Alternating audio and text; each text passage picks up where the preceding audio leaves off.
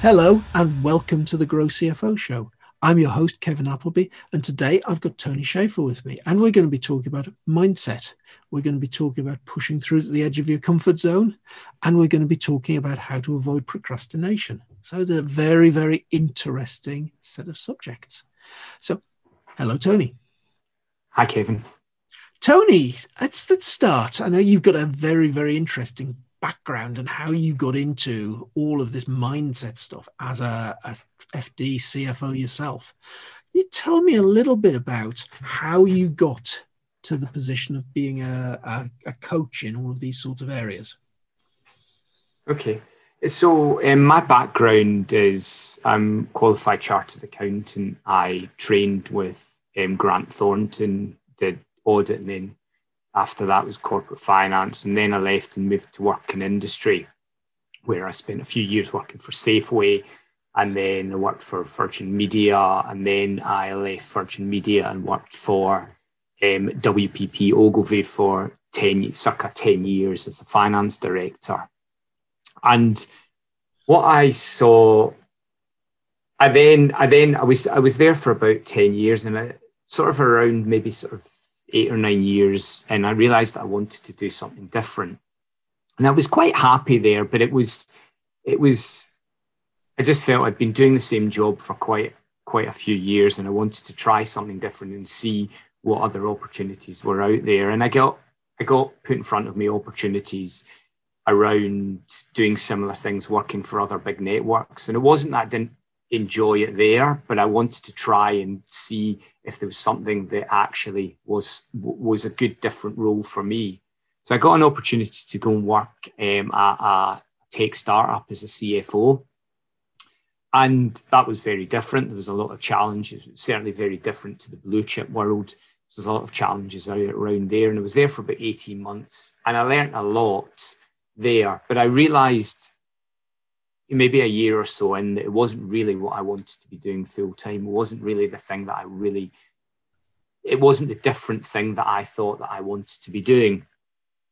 And after maybe been there for about a year or so, unfortunately, my dad passed away. And it was sort of one of those moments that made me have a bit of a reflection on, right, what do I really want? What's it all about for me? And I sort of realized that actually there'll come a point where I was sort of like early 40s, and there'll come a point where actually I sort of think, right, okay, my career will be over in X period of time, but I want to be doing something that I want to be doing. And my career had very much been, a sort of typical going to university, getting a job as a chartered accountant and progressing up the finance ladder. And it had been a very sort of traditional, conventional finance route, if you like. Yes, I guess many of us have, and I can absolutely see that. That's the same as me. Degree in economics and accounting, joined BDO, qualified as an accountant, went off and got my first job as a business accountant in industry. Yep, those train tracks. Yeah, and I think, as you say, Kevin, probably so many people go down that similar route. And almost it becomes, the more senior you get, the harder it becomes to move away from it. You almost, to a certain extent, are, if you like, subject golden handcuffs. The term comes to mind in terms of actually you become senior. You've got that level of experience, responsibility, and clearly compensation, and it becomes harder to move away from that.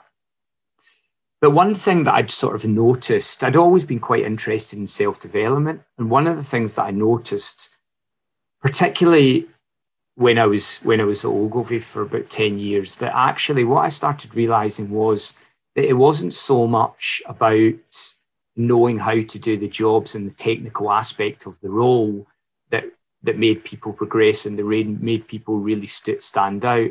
Because I realized that actually when you got to that certain level, those sort of things were almost taken as read. It was almost taken as granted. Okay, well, we know you can do the job. We know you can do the technical aspect.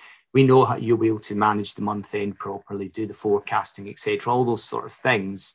And actually, by the time you've got to that sort of level, you've got your number two and the rest of the team doing all the month end, doing the regular forecast. All they're doing, giving you bits of paper with the numbers on.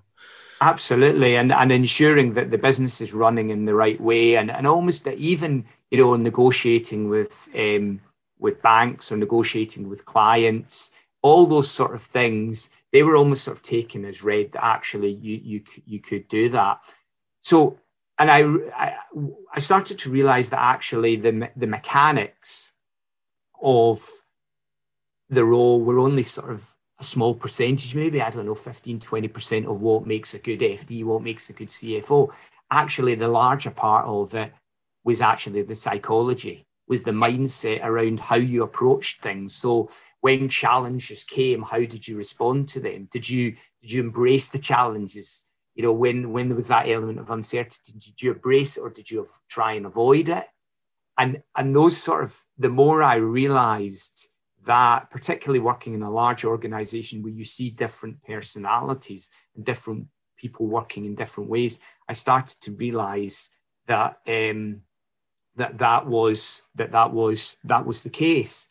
And as I said, when unfortunately my dad passed away, it made me start to realize that actually you only get one life. You only get one shot of this. What do I really want to do? And I'd always been interested in the self-development. So what I did was I hired myself a coach and I did a coaching course, because actually I wanted to start being able to help other people in some of the challenges that I felt would hold me back in my career. Yeah, and that's an interesting one. You're talking about your father dying and being a point that you really reflect on. I remember a similar point of reflection. Wasn't a bereavement or anything. It was actually on a big birthday, but pretty much exactly 10 years ago. I was stuck in London, miles away from home in Northumberland, and I was it was something we called it Project Seamless, but it was effectively, we were running the corporate rescue for our own company. The consultancy that I'd worked for had been taken over by a bigger firm. They were pretty much wedded to the UK government for contracts and things, and we'd just gone past the 2010 election.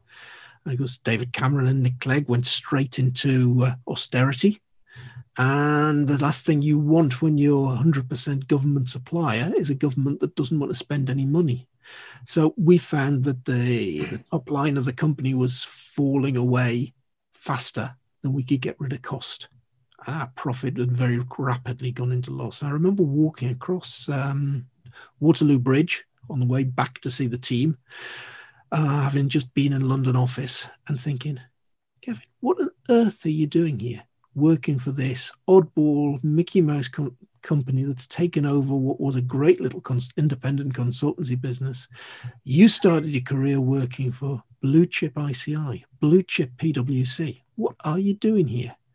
And that was that similar point for me. And it actually took the company to fall apart and the rescue team being made redundant because we'd gone so far we couldn't rescue anything to actually make that step. But yeah, that moment you realize that you should be doing something else. It's a big one. Yeah, and I think just picking up on something you say, sometimes it almost needs something happen. You've got that sort of underlying view that maybe, this is not really what I want to be doing. I've lost my passion or behind it. And it almost sort of, when things are just all right, they're not great, you probably don't do that much about it. Almost takes that situation whereby things become really bad, or you get that sort of bigger life moment, as I maybe had. But you take those things like, actually, maybe the company doesn't do well. It is not doing well. So actually, you're almost sort of backs to the wall. I've got to do something about it. I've got to have a bit of change here. Something's got to change, because actually it can't continue in the way that it has been. Whereas when it's sort of just going all right, but not that great, there's probably less impetus for you to really force through that change. Yeah, absolutely. So, okay, you made the change. What happened next? So I left I left the startup that I was working for, and I thought, right, okay, I will start doing I didn't have anything to do, and I started no job to go to, and I started thinking, right, I'll do some FD consultancy on a part-time basis, maybe pick 1 or 2 days a week. And I started working and speaking and having coaching conversations with people. And I've been predominantly focusing on working with senior finance professionals, principally because I understand that world. That's a world that I've been in for however many years. And what I found was, and whilst a lot of, the aspects of mindset, they are universal and it's not necessarily specific to a particular industry, what I found was that the more conversations that I had, the big thing, there's sort of like 2 things that people want when they're having that coaching conversation. One is to have someone that they feel they can really open up to, they can trust, and they can sort of maybe be a bit vulnerable. But the other thing is that they can feel that they're really understood, that the person really gets what they're talking about, where they're coming from, the challenges they face, and what's really going on in their mind. Yeah, and from that point of view, Tony, I've got a very, very clear belief that if you're a CFO, an FD, and you want coaching and mentoring, the best person to get it from is another CFO or FD. Yeah, absolutely, because there is that aspect of the person is more likely to be understood and feel understood. And I think, there's sort of slight nuances between the mentoring and the coaching, and the mentoring is more on the advisory aspect of things and telling actually people, right, okay, well, you've got a problem. I would suggest you do this. I would suggest you do that. Whereas a lot of what I do around the non-directive coaching is maybe trying to help them get clarity on what it is that's really holding them back, what the real challenge is, and helping them and almost sort of playing it back to them, but helping them come up with the answers themselves. Yep. Because very often there will be certain situations where mentoring is really more appropriate because they really don't know and they need that guidance from someone more experienced who can actually give them suggestions and things that they maybe wouldn't be able to work out or realize themselves. But a lot of when I'm having more of the non-directive coaching conversations, it's more about they've got something that's holding them back. There's maybe something there's a fear, there's unhelpful habitual thoughts that are going on in their mind. And it's what do those thoughts, where are they coming from? Where are they coming from? And what are the consequences of them continuing to hold on to those beliefs that are holding them back? And how could they best replace maybe those unhelpful habitual thoughts with something that would help them more in pursuit of their goals? Yeah, so without mentioning names or personalizing it, give me an example of what sort of issues somebody turning up to talk to you might have. So people talk about quite often people will talk about uncertainty. Yeah. And going for maybe moving themselves. So I've in the past worked with a client who talked about having a particular wanting to progress within the organization in their career. They're working for a large organization, and an opportunity came up for them to apply for a promotion. And I was having a conversation with them, and they started telling me that they weren't quite sure whether they should apply.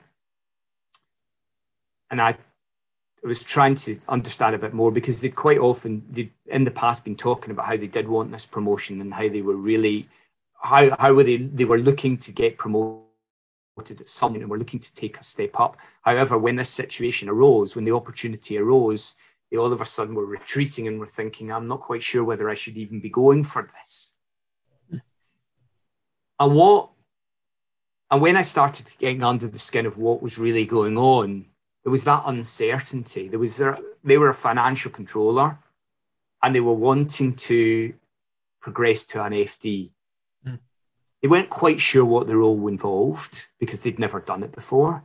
They weren't 100% sure that they could definitely do it, but you're never going to know, are you? I mean, that's just, you're never going to know that sort of thing. I guess that's where procrastination comes into this, Tony. That you've got that piece of uncertainty you don't quite know, so therefore, rather than doing something, you do nothing. Absolutely. And what invariably happens in a situation like that is the pain, because what you're trying to do is avoid that pain. And in this particular example, it was like, I don't really quite know, and what happens, I might fail, it might not work out in the way, and I'm sitting in the sea, I'm having to take myself out of my comfort zone. And what invariably happens in a situation like that is, yes, there will be, if you take that step up, there will be an element of discomfort, there'll be an element of pain, if you like, where you're not completely sure about what you're doing, and whether or not there'll be that element, that not honeymoon period, but that initial period where you're trying to find your feet and thinking, right, to prove yourself that you can do it. And that's natural. That's that, people talk about having imposter syndrome, for example. Yeah. And people very often say, imposter syndrome's a bad thing. And in certain instances, actually, it's possibly not such a bad thing, because it actually shows that you're making progress. It shows that you're taking yourself out your comfort zone, and actually you're taking that step up when actually you're not 100% sure that you can do the job. Mm.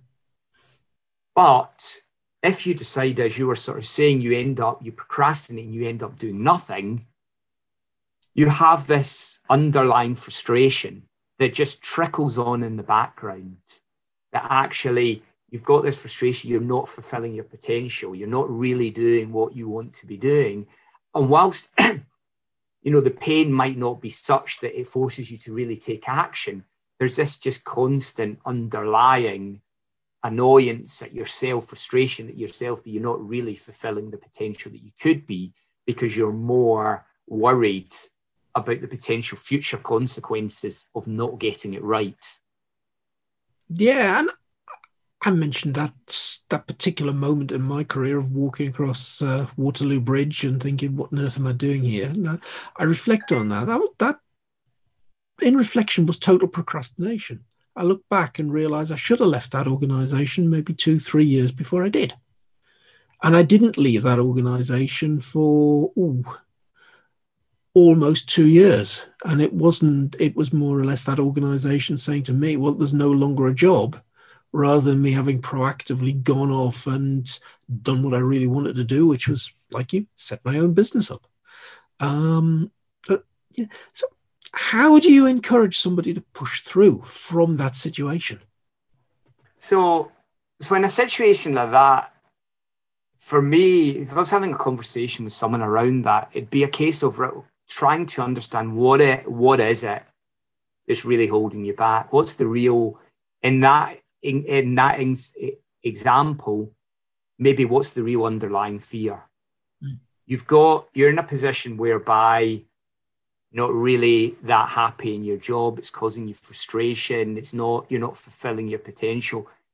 You know that actually you want to be doing something different. But what is it? What is that real fear of moving on? What is that real fear of taking that next step?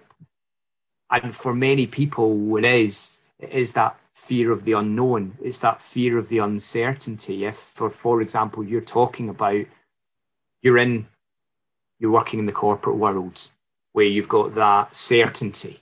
You've got that certainty about income. So you know how much you're going to be paid. It's going to appear in the bank account at the end of each month. You've got that certainty about what you're going to be doing. And quite a lot of people talk about being on a hamster wheel and talking about actually just I'm doing the same thing week in, week out, or month in, month out. And that you get, particularly within finance, there's a lot of structure to the job. And at times when you're in that, it can be quite frustrating and quite annoying. But actually, interestingly, I found that when I left the corporate world, I found that quite challenging, because you almost had become institutionalized, and that you had that, whilst at the time it was frustrating and it was annoying, there was an element of comfort in it as well. Whereas, so if you're leaving a lot of those things behind, and you've also got a support structure there when you're in a corporate, whereas actually, when you leave that to go and do something for yourself, it's very different. You're on your own. It's, what am I going to? There's no one telling me what to do, and there's no one guiding me. You know, even when you're an FD, it might not be people telling you on a day-to-day basis what you're doing, but you're guided. You're guided by, you know, when I worked for one of the big networks, you knew what you had to be doing. You knew presentations that had to be made by a certain point. You knew that the, you know, numbers had to be delivered by. You were being guided by a certain, you know, in a certain way by certain people. Whereas when you're on your own, when you're working for yourself, it's very different. It's really up to you to actually, you know, do or not do what you can, or what you choose. And for certain people, or in, you know, at certain times that's very liberating, but at other times that's actually quite, you're taking yourself out of your comfort zone if you've been living and working in the corporate world for 20 plus years.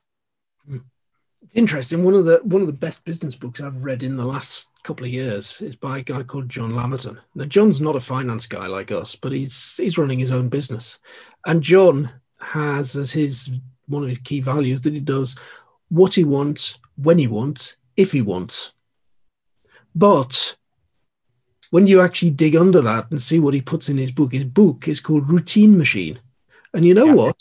He's put all of those disciplines in place that you and I would be familiar with as accountants. You know, it's this time in the morning, therefore I'll do that. And though he said he's got all of this freedom, he's actually put that huge structure around him to get stuff done. Yeah, absolutely. And I think it is about building, you know, habits and building routines that will suit you and will suit the way you want to work and the way you operate. And I think the beauty of, I suppose, working for yourself is you've got more flexibility about doing that, and you can build the structure that best suits you. We've moved away from that CFO role a little bit, but isn't the same thing somewhat true? You're financial controller, you're head of finance, and therefore you were used to that real drumbeat of the finance function all of the time. Is one of the things that actually is a problem when you become FD or CFO, that drumbeat isn't quite there in the same way. Somebody else is doing it, and you're kind of out of that loop a little bit. Is that one of the things you think it's mindset? Yeah, I mean, I think it's I've never really thought about it like that, but it's an interesting perspective, because actually what I'm taking from what you're saying is, as an FC or a head of finance, more of the role requires reactivity. Yes. You know what you're doing. You've got that structure in terms of the certain things that you have to be doing by a certain date, which are relatively predictable on a month-by-month basis. Yeah. Whereas as a CFO or an FD, there'll be elements that require reactivity based on the wider business and decisions that have to be made. But there's quite a bit of proactivity as well. And that's where you get the change out of your comfort zone. Having to be so much more proactive rather than reactive. Yeah, you're a lot more strategic, and you're a lot more thinking about, right, what's the bigger picture? And it might be the case that actually, right, okay, I've got no impending deadlines now for the next day or two, but that doesn't mean I don't have anything to do. Actually, we now need to start thinking, right, okay, what's the potential implications of this new revenue stream? Or should we be starting a strategic alliance with this business, or whatever it may be? And it requires, as a commercial strategic CFO, you to be thinking, right, okay, be more proactive to actually be thinking about all those various things that you could be doing that no one's telling you to do, that are going to add value to the business and move and really step change the business, working very much alongside the CEO in terms of helping them realize the wider ambitions of the business. So, Tony, in terms of absolute practical advice here, you've stepped up from that largely reactive role into what's now requiring you to be much more proactive. Are there 3 or 4 key things that you need to do in order to become that proactive person? Yeah, I mean, I think what I would say is, like that when you're thinking about, from a mindset perspective, if you're thinking about the sort of things that actually, right, you've got a fair idea about what you want. So you probably would want to start trying to get a vision of where you want to go. You're wanting to step up. And intuitively, there might be certain aspects that you're maybe holding yourself back on. So there might come within the day-to-day role, if you're an FC or if you're a head of finance, there might come opportunities where the more senior people are not around, where you have that opportunity to step up, or you just decide that you want to try and put yourself out there and put yourself a bit more forward to take on some of those more senior initiatives. If you find yourself stopping doing that, ask yourself why. Ask yourself what is the fear that is holding you back. You know, whether it be an element of that taking yourself out your comfort zone, that element of that uncertainty. Start by starting to become more aware around that. That will start to help you get more clarity on, right, okay, what is it, the things that you're scared of? Because you'll have an idea of a vision.